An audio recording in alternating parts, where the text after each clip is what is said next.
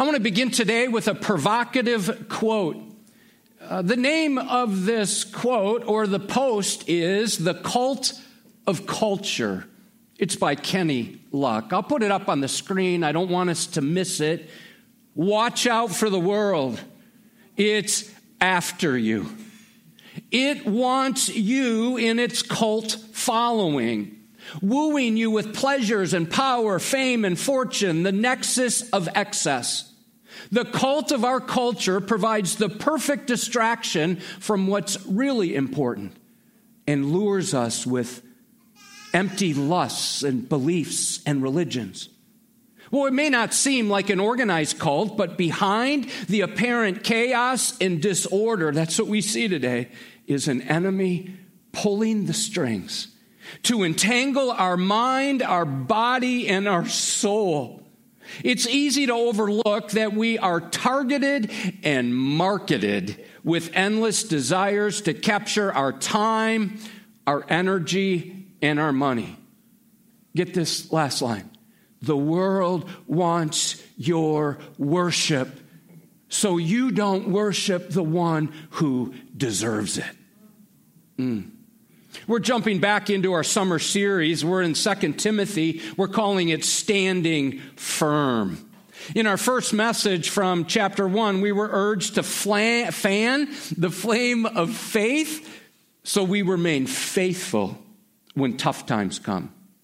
In our message for today, we're going to discover this truth. Focus on good doctrine and be an example of faithfulness. I'm going to invite you to stand as we read God's inspired, inerrant, and authoritative word. We'll read verses 13 through 18 together. Let's read. Follow the pattern of the sound words that you've heard from me in the faith and love that are in Christ Jesus. By the Holy Spirit who dwells within us, guard the good deposit entrusted to you. You are aware that all who are in Asia turned away from me, among whom are Phygelus and Hermogenes. May the Lord grant mercy to the household of Onesiphorus, for he often refreshed me and was not ashamed of my chains. But when he arrived in Rome, he searched for me earnestly and found me. May the Lord grant him to find mercy from the Lord on that day. And you well know all the service he rendered at Ephesus. Thanks for reading together. Well, in light of spiritual opposition, in light of the myriad of cultural forces arrayed against us, we're given 4 charges in this passage. Number 1, follow good doctrine. Meet me in verse 13 again. Follow the pattern of the sound words that you heard from me. Here's the Apostle Paul. He's nearing the end of his life, and he's exhorting Timothy, a young pastor who's pastoring the church at Ephesus. And he wants Timothy to not only follow his example, but to be tethered to the truth he heard through Paul's teaching and preaching. That word follow is an imperative. It's a command. It means to hold on, to keep. Timothy was to hold on so tightly to the truth that it would never be snatched away from him. Now, let me take us to Ephesians chapter 4, verse 14. So that we may no longer be children tossed to and fro. This is quite a picture. By the waves and carried about by every wind of doctrine, by human cunning, by craftiness in deceitful schemes. That word pattern refers to a standard, a form, an example, a blueprint. It refers to biblical doctrine. It refers to a repeatable pattern, something that can be stamped over and over again. It was used of a horse, and as he'd go through the ground, he'd leave footprints or horse prints behind, everyone the same. It was repeatable. Biblical truth is constant. It's timeless. Listen, our methods may change, but the message must not ever change. It's the same gospel which has been given over and over during the past 118 years of faithful ministry here at Edgewood.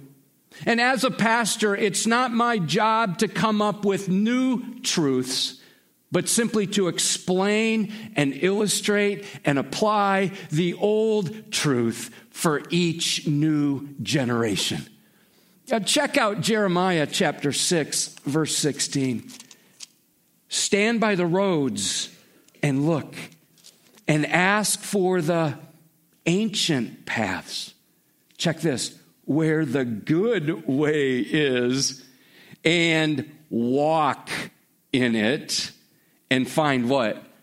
Rest for your souls. But they said, we will not walk in it. The word sound means healthy or uncorrupted. So you already know this. We live in an age where people say this: it doesn't really matter what you believe as long as you believe it. Oh, whatever's true for you is true for you. You do you, I'll do me. It doesn't really matter. That's the age in which we live. But God's word is clear. It does matter what you believe, because what you believe affects how you behave.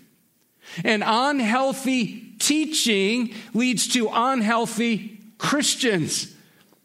Friends, we are called to be steadfast in the scriptures so we don't cave or compromise on biblical convictions. Let me just give a brief scriptural survey, just 5 passages. I could have chosen a lot. I'm going to read them one right after another so we get the impact of them all together. Acts 2:42, and they devoted themselves to the apostles' teaching. 1 Thessalonians 5:21, hold fast what is good. 1 Timothy 1:10, the sexually immoral, men who practice homosexuality, enslavers, liars, perjurers, and whatever else is contrary to what? Sound doctrine. Titus 1, verse 9, he must hold firm to the trustworthy word as taught, so that he may be able to give instruction in what? Sound doctrine, and also rebuke those who contradict it. And Jesus, writing to a church, Revelation 2:25, only hold fast what you have until I come. Friends, contrary to what you may hear, theology matters. And churches that downplay doctrine do so to their own demise. I think I've mentioned this before, but many of us, many believers, many Americans hold to what we could call a salad bar faith, where they pick and choose their beliefs. Oh, I'll have some of that. Oh, God's love, I'll take a big portion of that. God's judgment, no thanks. Oh, God wants me to be holy, I'm going to pass. And so we put together our own beliefs for those things that we like, and we discard the rest. George Barna calls that syncretism, an ideology which merges otherwise incompatible philosophies like this made-to-order worldview. He writes, syncretism does not rely upon logic or consistency because people are seeking comfort and security more than spiritual and intellectual consistency. Ooh, that's spot on. In a couple weeks, we're going to be asking everyone at Edgewood to complete a survey. It's the same survey that was distributed all across the nation. It's called the State of Theology Survey.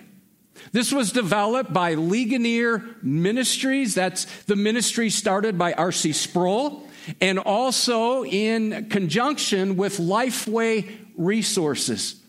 This study was distributed broadly, and the results were shared, and I've referred to those many times.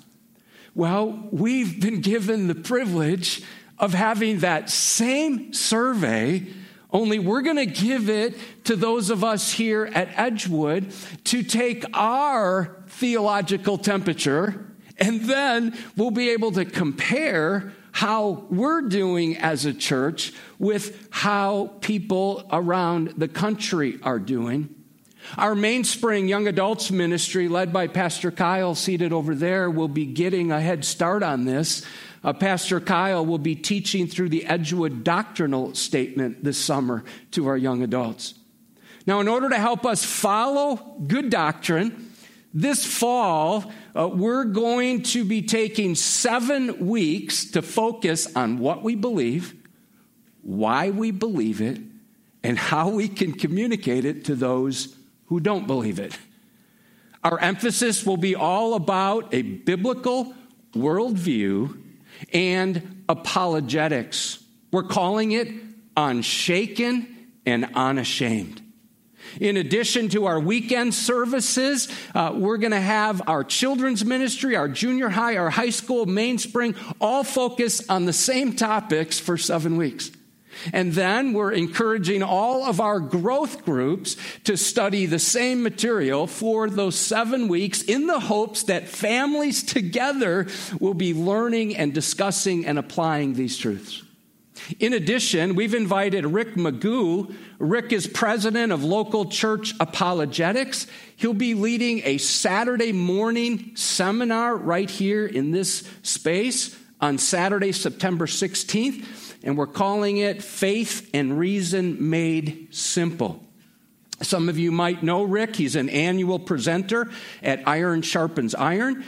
He launched the Truth Conference where Josh McDowell, J. Warner Wallace, and Chris Brooks have spoken. You'll be hearing more about that. So here's Paul in prison, about to die, about to be martyred, and his heart is for Timothy. So what is Timothy to do? He's to hold to the pattern of sound theology. How is he to do it? He's to follow the pattern of sound words in the faith and love that are in Christ Jesus. Notice, a preacher must have faith in what is being taught and love for the people being taught. Jonah had only half of that right. He had faith in the message. He didn't care much for the people that he was called to preach to. See, a commitment to truth always requires faith and love. As we read in Ephesians 4:15, we're to speak the truth in love. So we're to believe by faith. So in our desire for good doctrine, we must always move to greater devotion. Listen, if it just lives up here, that's not enough. It's got to get down to the heart and then out through the hands where we're living, where our belief affects our behavior. And notice, secondly, we're to behave in love. So truth should not only ground us, it should also move us to greater love.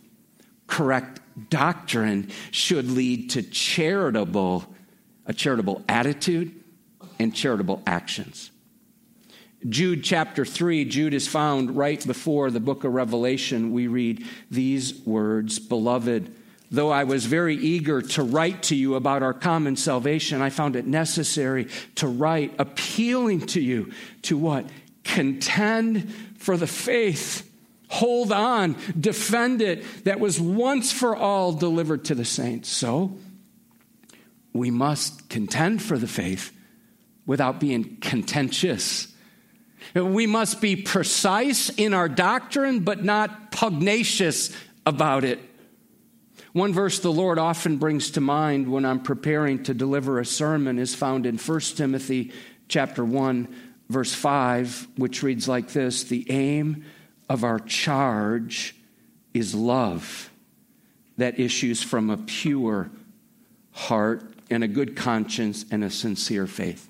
So as God's word is preached, it should propel us to greater faith and grander love.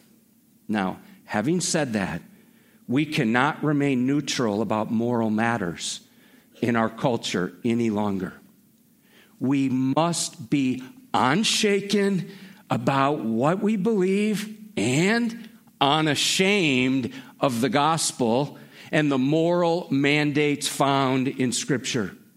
Church, it's time for us to be convictional so we don't compromise or go quiet when the Bible has spoken clearly.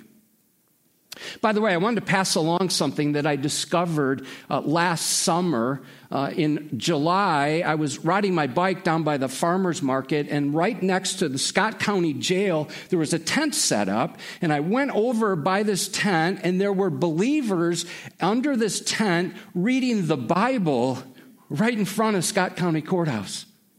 And it's called a Bible Reading Marathon. They started at 7 in the morning with the book of Genesis, and they read all day until they got to the end of the book of Revelation. Well, I joined them for about an hour and a half. Here's how it works. I was given a passage. I think I was in 1 Kings. I'm reading 1 Kings out loud. Somebody next to me was reading from the book of Esther. And so they have all these passages. By the end of the day, the whole Bible would be read. Interestingly, that takes place in all 99 counties in the state of Iowa every year. So that will be held Saturday, July 8th, 7 a.m. I encourage you to come anytime during the day and spend a half hour, an hour, or even longer reading the Bible out loud. Friends, we're called to focus on good doctrine and be an example of faithfulness. Notice, secondly, we're to fortify the good deposit. We're to guard it. We're to follow good doctrine and also guard the good deposit. Look at verse 14. By the Holy Spirit who dwells within us, guard the good deposit entrusted to you. Notice, we're not sufficient to do this on our own. We need the power of the Holy Spirit who dwells within born-again believers. This also means inhabit. It's a fulfillment of what Jesus said in John 14:17, words of Jesus. You know him, referring to the Holy Spirit, for he dwells with you and will be in you. Romans 8:11, the Spirit of him who raised Jesus from the dead dwells in you. Paul said something similar in 1 Timothy chapter 6. If you just look over at the last chapter of 1 Timothy, oh, Timothy, you can hear his heart. Guard the deposit entrusted to you. And so Paul had been given this treasure, this stewardship. It was entrusted to him, and now he's about to die, so he's passing this treasure on to the next generation. The word guard means to keep watch, to protect from loss or damage. It was used of a shepherd keeping watch over his flock. The word good in front of deposit means beautiful, excellent. It refers to something that's precious and admirable. Friends, you do know that the gospel is beautiful. It is a precious investment that's been entrusted to us. This makes me think of Isaiah 52:7, how beautiful upon the mountains are the feet of him who brings what? Good news. So we must not distort, dilute, or delete this good deposit. In addition, as Revelation 22:18 says, I warn everyone who hears the words of the prophecy of this book. If anyone adds to them, this is strong. God will add to him the plagues described in this book. So if we add something to the Bible, but listen to verse 19. If anyone takes away from the words of the book of this prophecy, God will take away his share in the tree of life and in the holy city, which are described in this book. There's only 2 verses left after that in the book of Revelation. He who testifies to these things says, surely I am coming soon. Amen. Come, Lord Jesus. The grace of the Lord Jesus be with all. Amen. The quotable C.S. Lewis has something to say about guarding this treasure. Check this out.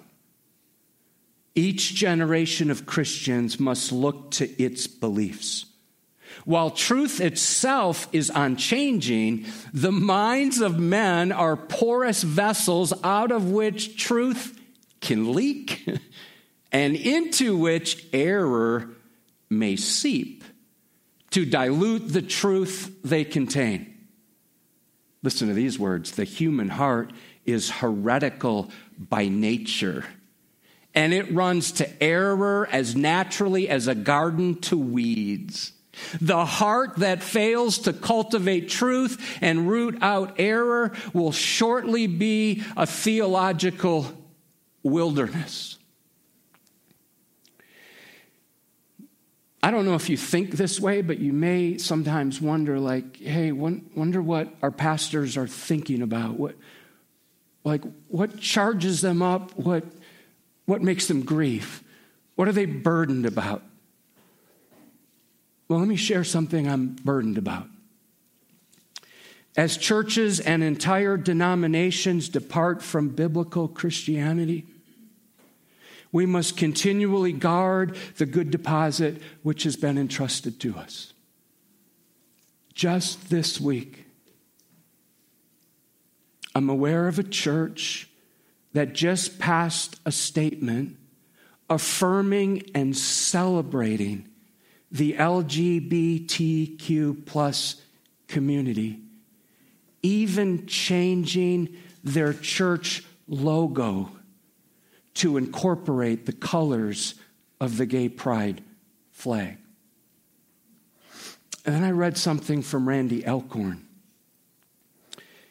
Randy Alcorn is a prolific author, wrote a great book just called Heaven. He's a man who lives on mission. Check out what Randy said. A friend sent me a photo of the word pride in capital letters prominently displayed outside a church. Wow, he writes, this is scary. Pride is the root of all sins. But historically, most people have been ashamed of their sins, not proud of them. To commit or endorse sin, and then he lists a number of sins: greed, gossip, gluttony, and self-righteousness, as well as sexual sins, and then publicly declare pride in that sin is not only sad, but it's frightening in light of the prospect of God's judgment. And this taking place outside a church. He continues, it is picking a fight with Almighty God, who has never lost a fight and never will. We don't need a Pride Month. We need a humility month in which we align ourselves with God, not against him, as we see in 1 Peter 5, verses 5 and 6, be clothed with humility. For God opposes the proud, but gives grace to the humble. Therefore, humble yourselves under the mighty hand of God, that he may exalt you in due time. I've mentioned before, I meet with a group of gospel-preaching pastors. There's about 25 of us. This last time we met, one of my friends, his name is Steve Palm. He's the pastor of the Evangelical Free Church in Geneseo. A great guy, very bright. And he suggested for our discussion the last time we met, he used the metaphor of waves. Actually, before I get to that, as part of this group, Doug Rowland, who pastors Rock Island Bible Church, is a member. Rock Island Bible Church is celebrating their 5-year anniversary today, so praise God for that. So back to our discussion the last time we met, just a week ago. Here's the first question. What killer waves are about to crash in on the church? Now you can imagine a group of pastors together. That was a lively discussion. One big wave, obviously, is gender and sexuality issues. Another wave is the polarization in our culture, the tribalism taking place. But there's another one that is horrifying, and it hits close to home for all of us. Are you aware that only 4% of Christians have a biblical world view? What? 4% of Christians have a biblical worldview. See, we have trouble outside the church, don't we? But there's trouble inside the church with a capital C, that church, the church universal. And we need to address that. But the second question that was asked was this: what opportunity waves are coming our way?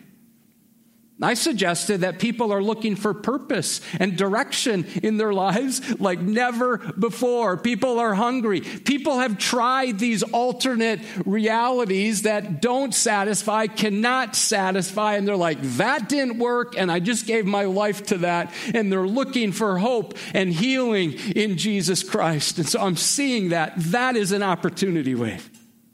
I also offered an observation that was quite personal as I was thinking about my brothers and sisters here at Edgewood. And I see believers today with their Bibles open. Believers intent on learning, what does the Bible say and how can I apply it to my life, and how can God use me on mission among my neighbors and taking the gospel to the nations. We do provide sermon notes every week at both entrances, at Resource Kiosk. We also have discussion questions, and a couple of the questions this week focus on these two waves. So one way to guard what we've been given is to make sure we're growing in our discipleship. This past week, I was at Vibrant Coffee House working on my sermon, and I saw two Edgewood women come in, Jana Bennett and Kinza Macklin. They gathered for intentional discipleship. Those two books they have in front of them are 13 chapters to ground believers in their faith. They will memorize 13 verses in the course of that study. And so when I saw them, I gave them encouragement, asked if I could take their picture. After they left, about an hour later, Angie Younger and Julie Clower showed up at Vibrant, and I went over and said, can I take your picture? Get this, they're in the same booth.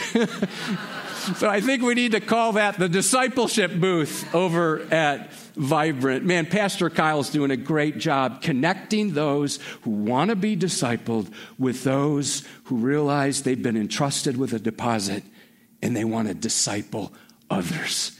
We're calling that intentional discipleship, and some 80 people have been involved with that. If you are being prompted by the Holy Spirit to take what you know and pour it into somebody else, or if you're starting out in your faith and you're like, man, I got to figure out what Christianity is all about, contact Pastor Kyle. Part of our vision for this year is for everyone to be involved in a discipling relationship.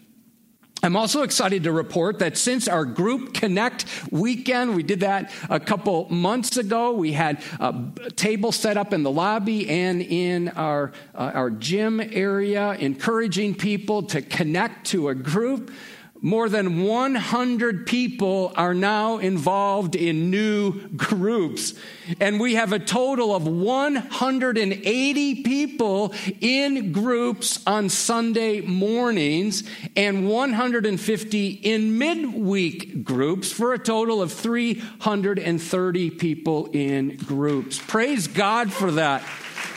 In addition, we've started 5 new groups. So if you're looking to plug in, we have a group for you. Friends, take this seriously. Focus on good doctrine and be an example of faithfulness.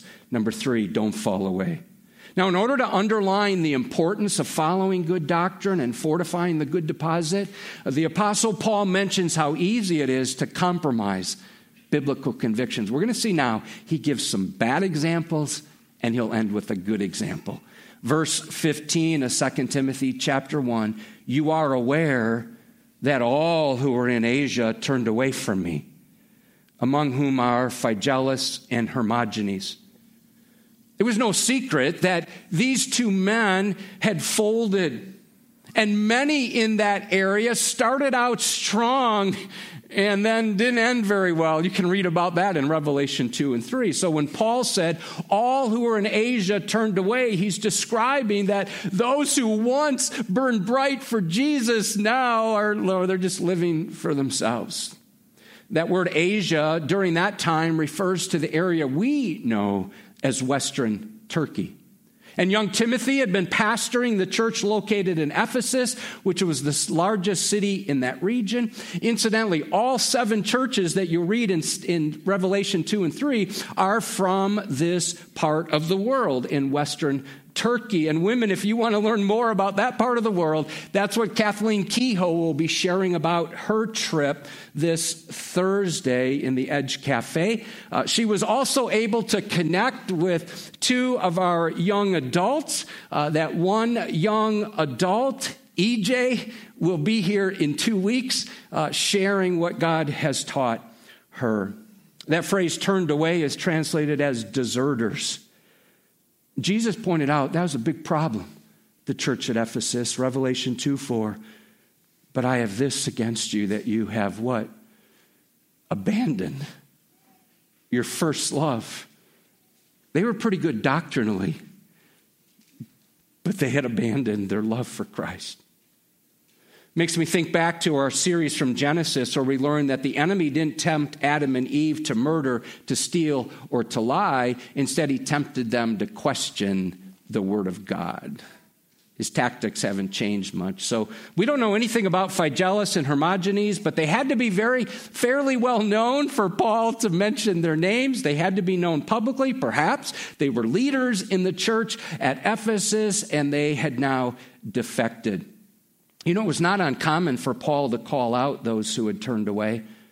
In 2 Timothy, he mentions at least 2 people in every chapter. So in chapter 1, we have Phygelus and Hermogenes. In chapter 2, Hymenaeus and Philetus. In chapter 3, he refers to some magicians back in Moses' time, Jannes and Jambres. And in chapter 4, he calls out Demas and Alexander.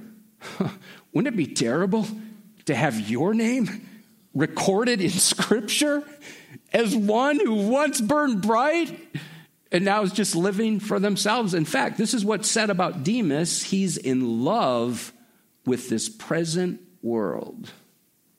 Brothers and sisters, we live in a time when so-called Christians are deconstructing, deserting, de-churching, and denying the Lord Jesus Christ. I could name at least 5 well-known pastors and authors. If I said their names, you would recognize them, who've descended into rank apostasy and outright heresy.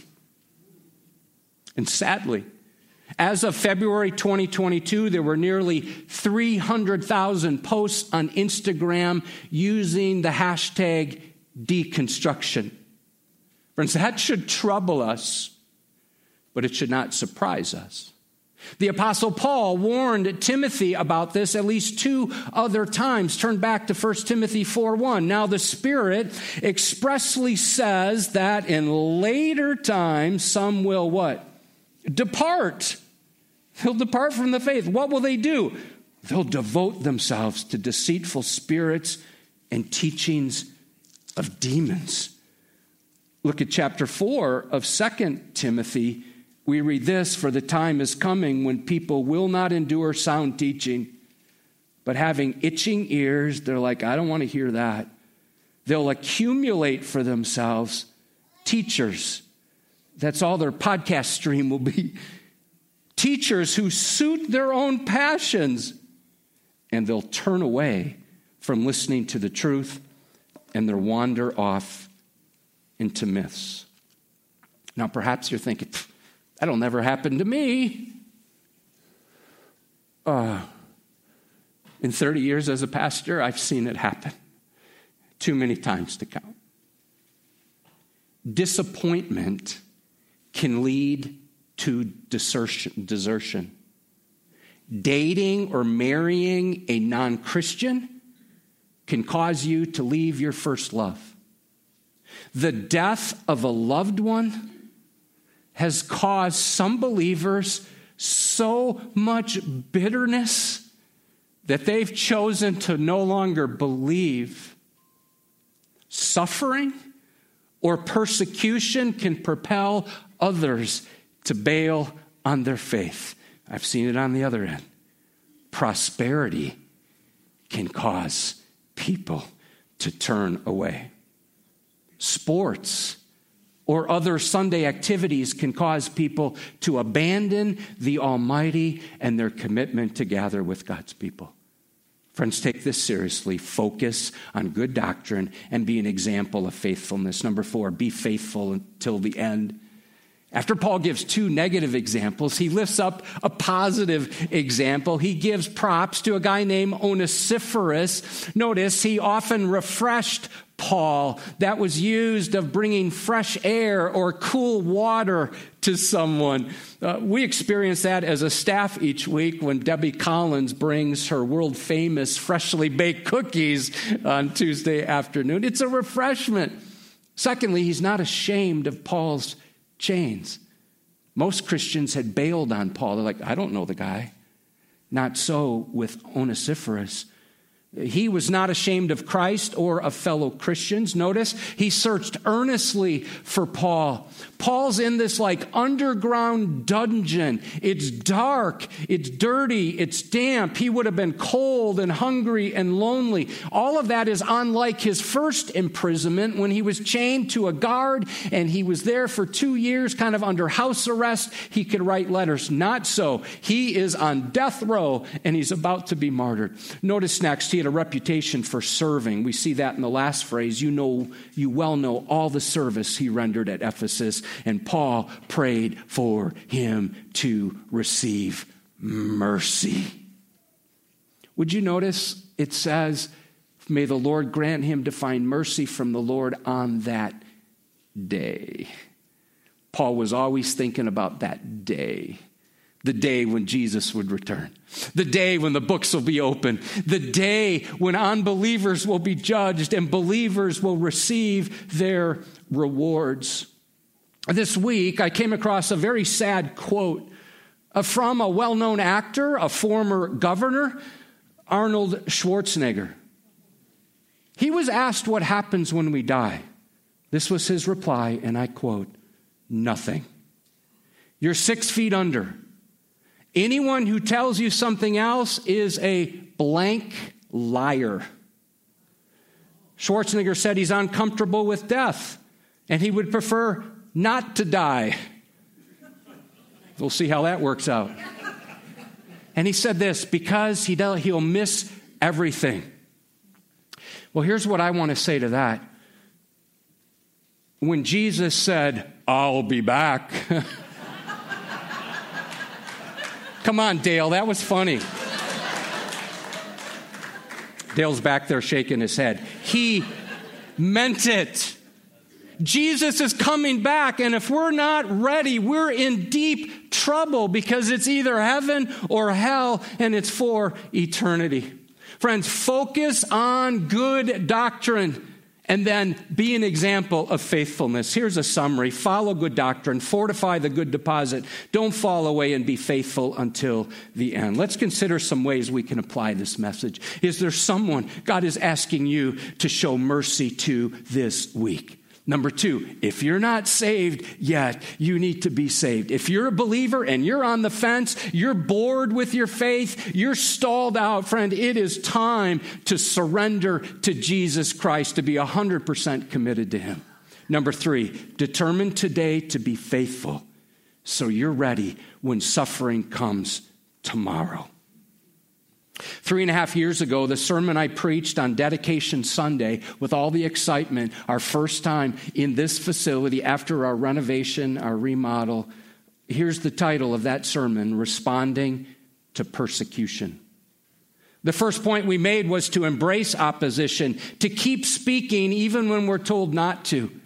And here's some of what I said. It's still true today. We will continue to teach marriage is a covenant relationship between one man and one woman for life. We will unapologetically declare life begins at conception and is therefore worthy of honor and protection. We will call people to repentance and faith in Jesus Christ as the only way to be saved. We will stand on the scriptures as the full and final revelation of God, no matter what others may think of us or do to us. John Bunyan, who wrote Pilgrim's Progress, was put in prison for 12 years. You know his crime? Preaching the gospel. He was told he'd be let out if he promised not to preach again. Listen to his answer. If you let me out of prison today, I will preach again tomorrow by the grace of God. If I lie in jail till the moss grows on my eyelids, I will never conceal the truth which God has taught me. Friends, may that be said of us.